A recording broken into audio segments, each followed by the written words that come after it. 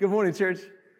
It is so very good to see you this morning, whether you're here in the auditorium or gathered with us online. I want to tell you for the first time this year that I love and appreciate every single one of you. And I am so excited to start this new year with this church family, to see what God has in store for and in and through this group of people.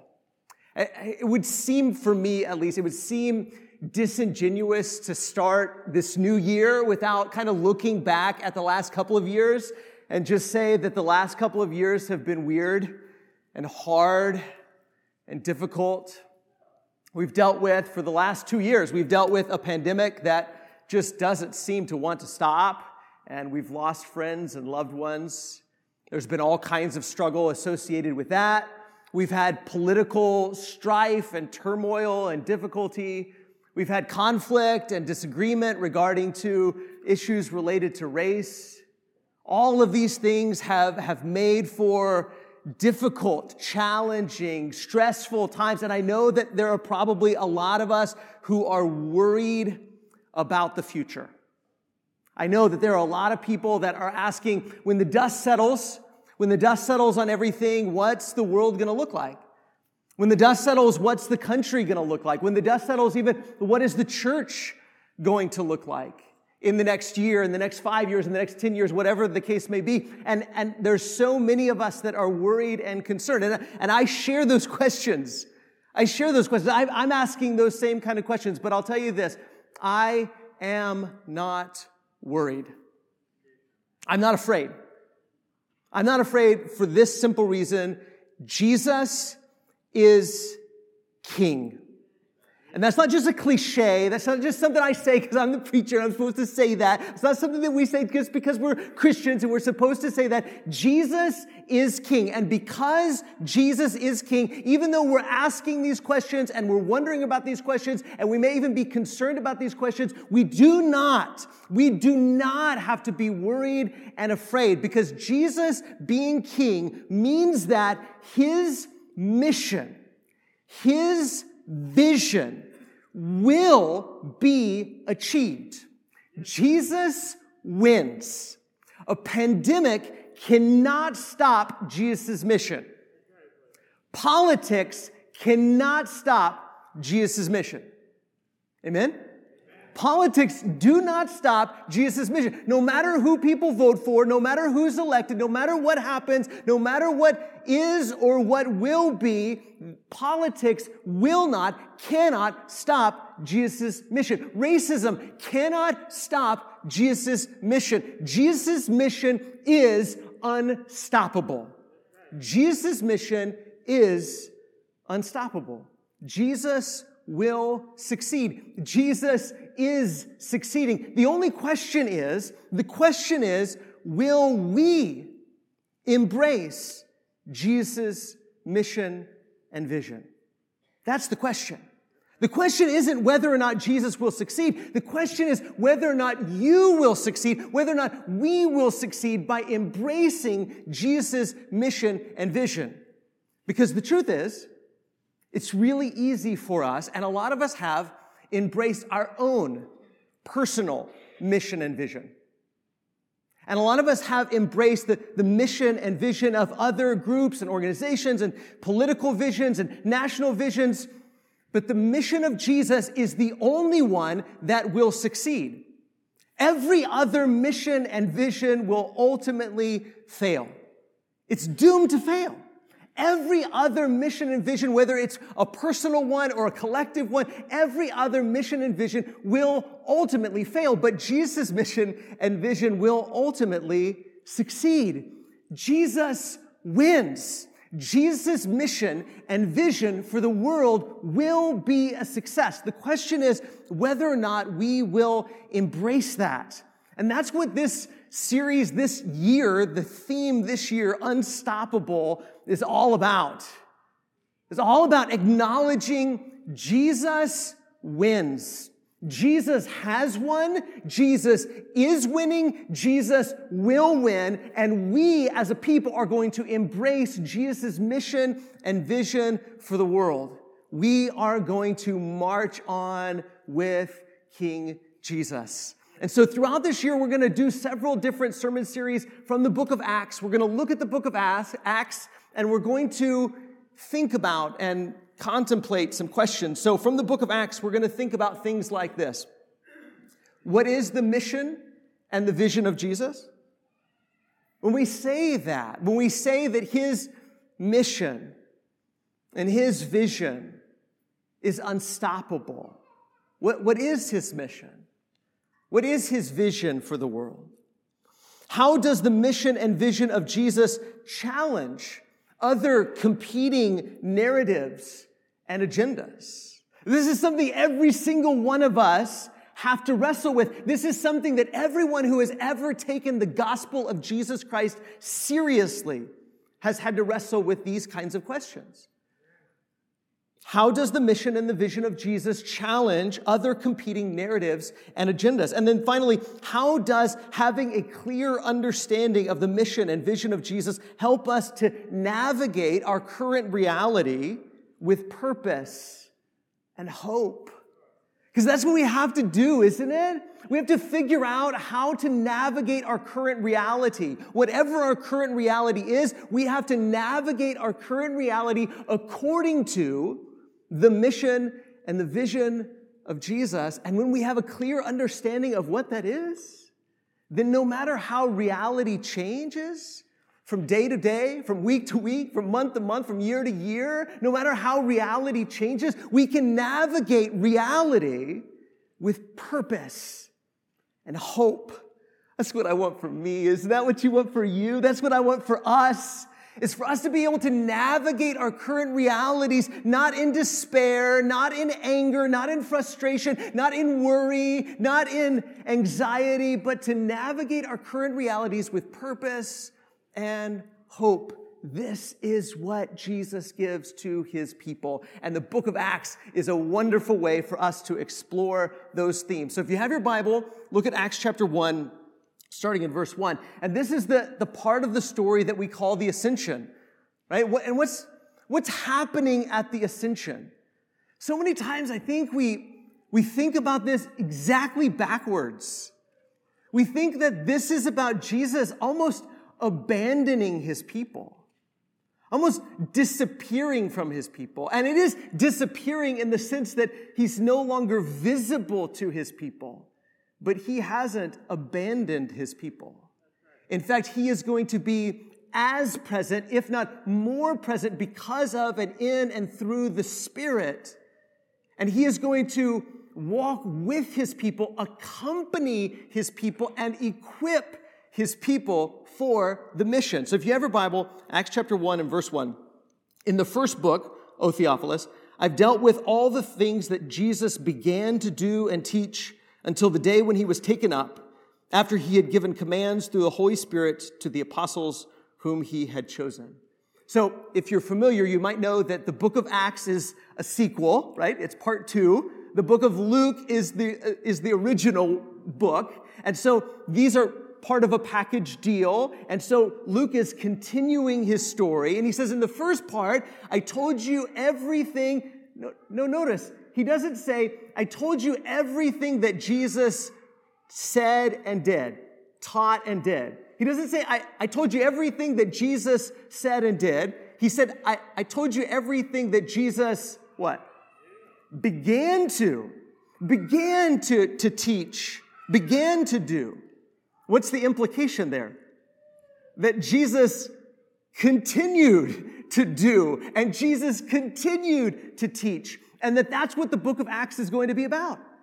The first gospel account, Luke, the book of Luke, is everything Jesus began to do and began to teach, and then the book of Acts is everything that Jesus continued to do and continued to teach. And what's the implication for us?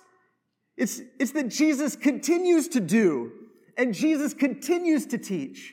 Jesus hasn't finished doing.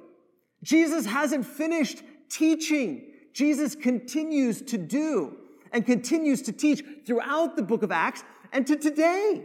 And as his people continue to do and continue to teach, Jesus continues to work in and through his people to do and to teach. Jesus hasn't finished. Jesus hasn't given up. He's going to continue doing and continue teaching. Luke says in verse 3, Jesus presented himself alive to them after his suffering by many proofs, appearing to them during 40 days and speaking about the kingdom of God. A couple things there to point out. One is go back and read Luke's account and how Jesus presented himself to them alive. And the proofs that Jesus used to prove to them that he is alive. And when Luke says that Jesus is alive, he doesn't mean that Jesus is alive in a sense. He doesn't mean that Jesus is alive like a spirit or a ghost. Jesus proves that he has flesh and blood, that he has hands and he has feet, that he eats fish with them, that Jesus is a living human being. Not just that Jesus was a living human being, but Jesus is a living human being.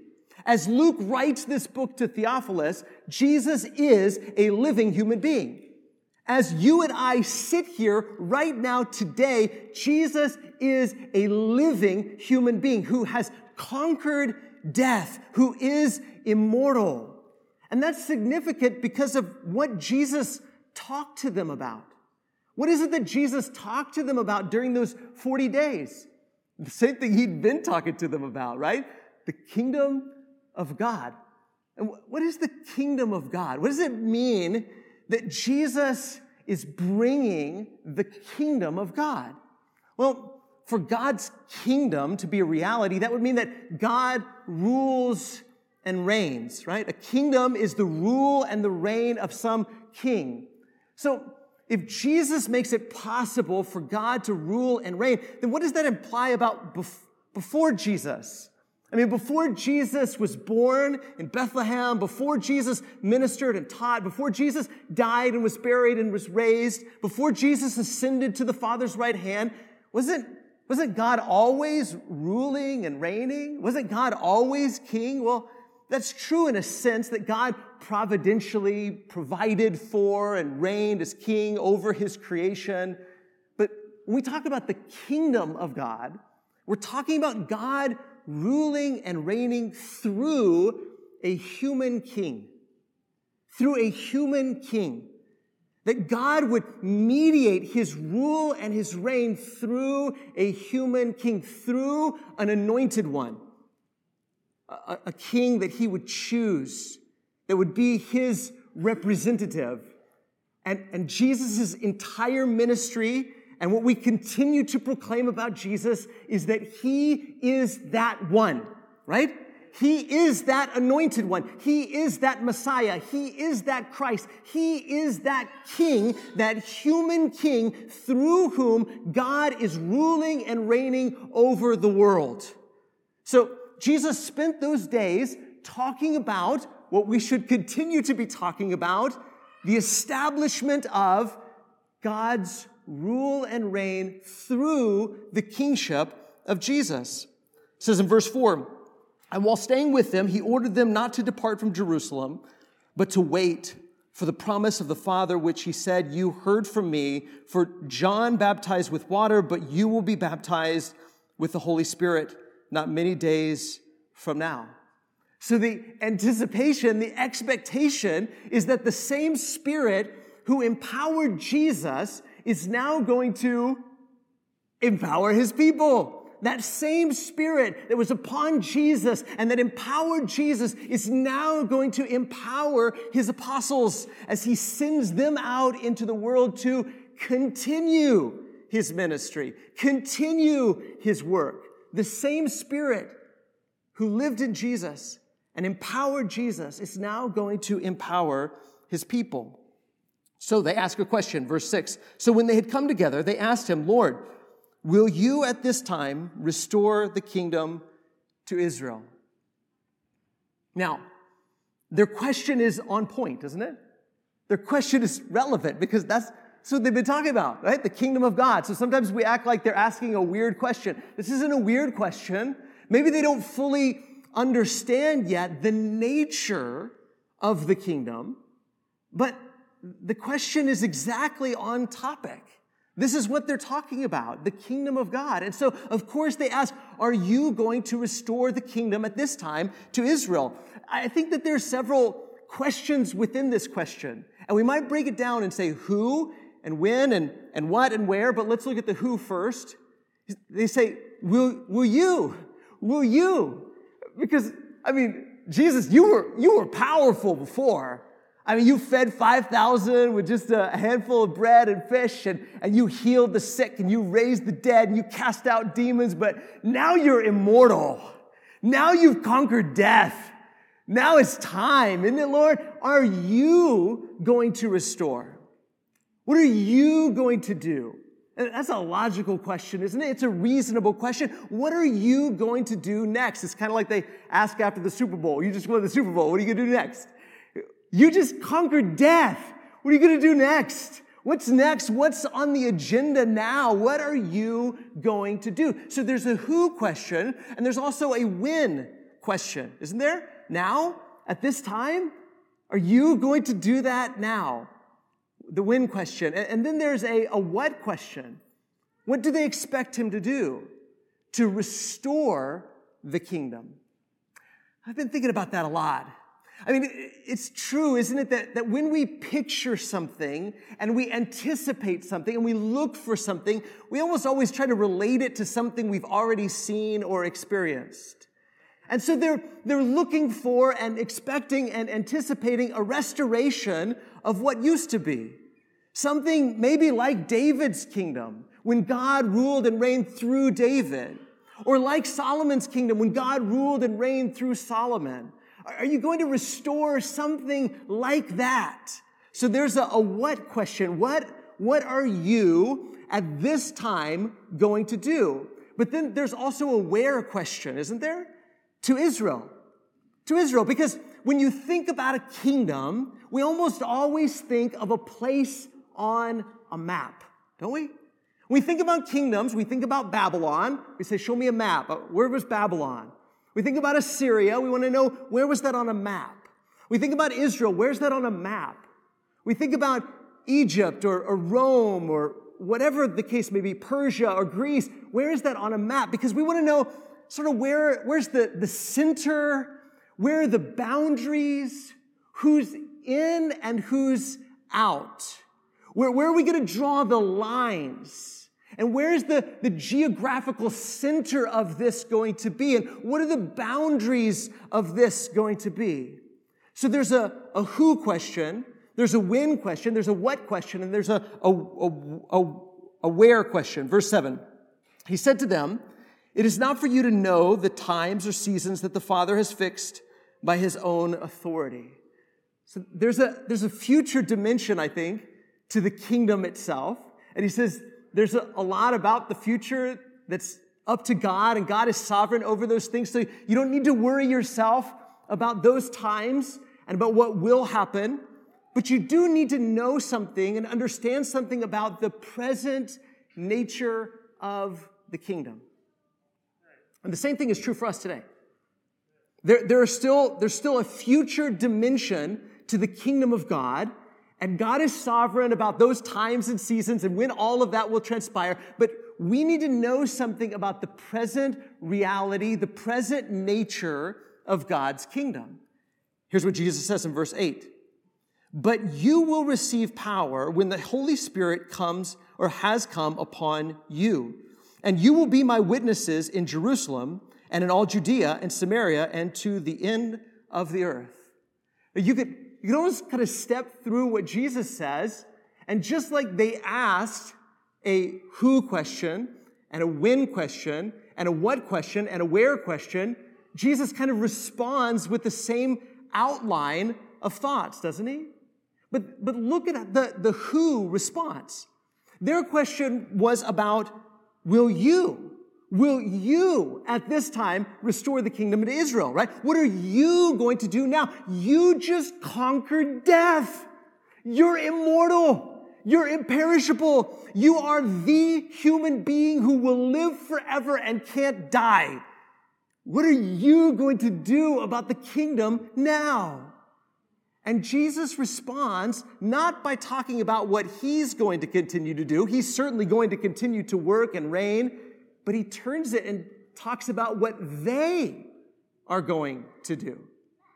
He says, you will receive power when the Spirit comes on you. He turns it around, and the who is you. The who is, I know I say it all the time, all y'all, right? It's y'all, it's my people. That's the who. It isn't just about what Jesus alone is going to do, but what Jesus is going to do through his people. His ministry and his work is about to multiply exponentially, isn't it? He's about to multiply in the earth. It isn't that Jesus is going away and abandoning them, but his work and his ministry and his name and his glory and his kingdom is about to multiply exponentially because now his people are about to go to work. So there's a who response, but there's also a when response. When the Holy Spirit has come upon you. This is going to be the power. Church, this is important. This is going to be the power through which Jesus accomplishes his mission. That was true in the first century, and it's true today in the 21st century. The power of the Spirit is the power by which Jesus will accomplish his mission. And that flew in the face of their expectations, didn't it? Because it's not military power. And it's not political power. And it's not economic power. It's not, hey, we're going to go to work and we're going to accomplish our mission as soon as we gain political power. And it's not, we're going to go to work and we're going to accomplish our mission as soon as we get enough swords and as soon as we get enough spears and as soon as we get a big enough cavalry. It's not, as soon as we get enough money, as soon as our treasury grows, then we're going to go to work. Jesus says, you're going to go to work. And you're going to be the hands, and you're going to be the feet, and you're going to be the mouth of this mission. You're going to do it when you receive power from the Spirit. It is the Spirit who empowers Jesus' people to accomplish Jesus' mission. The Spirit empowers Jesus' people to accomplish Jesus' mission. And then there's a what. There's a what answer to his answer. You will be my witnesses. You will testify about me. Your testimony, your Spirit-filled testimony is what will change the world. This is how the kingdom works. This is the nature of the kingdom. The nature of the kingdom is not political. The nature of the kingdom is not military. The nature of the kingdom is not economic. The nature of the kingdom is Spirit-filled people testifying to the rule and the reign of King Jesus. That's the nature of the kingdom. The nature of the mission and the vision of Jesus is that his people, filled with his Spirit, would go out into the world and testify to the new reality, to the new kingship, to the truth. They would testify to the truth that Jesus rules and Jesus reigns and that God's kingdom is mediated through King Jesus. And there's also a where answer here, isn't there? Because it's not just Israel. Israel won't be the center of the kingdom. God isn't going to rule and reign from Jerusalem because it's going to be to Jerusalem and to Judea and to Samaria and to the end of the earth. We're always worried about where are the boundaries? Where do we build the walls? Where do we draw the lines? Who's in and who's out? And Jesus says this kingdom and this mission and this vision is for the world. It's global. It's going to be empowered by my Spirit. It's going to be a kingdom that is spread through testimony, through sharing the truth that Jesus rules and reigns. And it will start in Jerusalem and spread to all Judea and spread to Samaria and spread to the end of the earth. And of course, that's what the whole book of Acts is about. Look at verse 9. And when he had said these things, as they were looking on, he was lifted up, and a cloud took him out of their sight. And while they were gazing into heaven as he went, behold, two men stood by them in white robes and said, Men of Galilee, why do you stand looking into heaven? This Jesus who was taken up from you into heaven will come in the same way as you saw him go into heaven. Again, the rest of the book of Acts is all about the truth that Jesus has not abandoned his people. That this ascension to the Father's right hand isn't an act of abandonment, but an act of empowerment. That he wasn't abandoning his people, he was about to accompany his people. He was about to empower his people to go and serve his mission, to serve his vision, to accomplish his will in the earth, empowered by, not by military strength, not by political strength, not by economic strength, but by the strength and the power of the Spirit. That they had all they needed to accomplish Jesus' mission in their generation. And the same has been true for every generation since. That we have everything that we need. The Holy Spirit gives us the only power we need to accomplish our part in the global mission of Jesus. That's the next slide. Isn't that right? The Holy Spirit gives the only power we need to accomplish our part in the global mission of Jesus for our generation. That was true in the days of the apostles. They had everything they needed. Jesus didn't leave them in the lurch.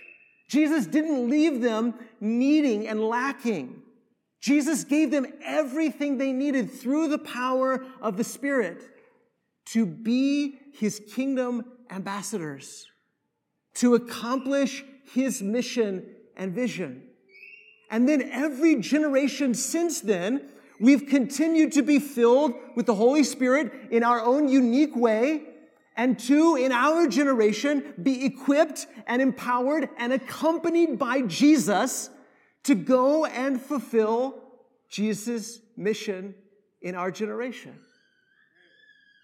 This kingdom reality that began then continues now. And yes, we still anticipate Jesus descending from heaven, coming back the same way that he went. But the reality is, right now, we have the same reality in many ways that the apostles had. That we are empowered and we are equipped and we are accompanied by Jesus in the Spirit to go and accomplish his mission and vision. So the question that we have to ask ourselves, if we're going to be people that embrace this reality, embrace this truth, embrace this kingdom, embrace this mission and vision, the question we have to ask ourselves is, what would happen? What would happen if we gave our allegiance exclusively to King Jesus and pursued only the power that the Spirit provides? Just kind of want us to think about that for a second. What would happen if we gave our allegiance exclusively to King Jesus and pursued only the power that he provides? Do we trust him enough? Do we believe him enough? Has this reality sunk into our mind and our heart that Jesus gives us all that we need and that his mission and vision cannot fail? What would happen if we gave our allegiance exclusively to King Jesus and pursued only the power the Spirit provides? There's a word for that. And so many generations have experienced it. And the word is revival. That's what happens. Revival is what happens when we give our allegiance exclusively to Jesus and pursue only the power the Spirit provides, believing that Jesus always accompanies, Jesus always empowers, Jesus always equips his people to do his work. We're going to sing a song. And as we sing this song, I know, again, we've got people here in the auditorium and we've got people watching online. And responding to an invitation is not just about coming forward. We all respond to an invitation daily, don't we? Where Jesus invites us to be a part of what he's doing right now in and through his people in the world. And every day we have the opportunity to respond to Jesus' invitation, to become his disciple through baptism, to decide whether or not we will allow the Spirit to empower us to be filled with love and joy and peace and patience and kindness and goodness and faithfulness and gentleness and self-control, and to go out into the world and share the truth that Jesus reigns. We have that opportunity every day to respond to that invitation, to embrace the mission and vision of Jesus or to reject it, to give our allegiance exclusively to Jesus or not, to pursue the power that the Spirit provides or to pursue other sources of power. We have the opportunity every day to respond to Jesus' invitation to be part of what he's doing in the world. And if we can help you in any way to respond to that invitation, now's a great opportunity as together we stand. Let's sing this song.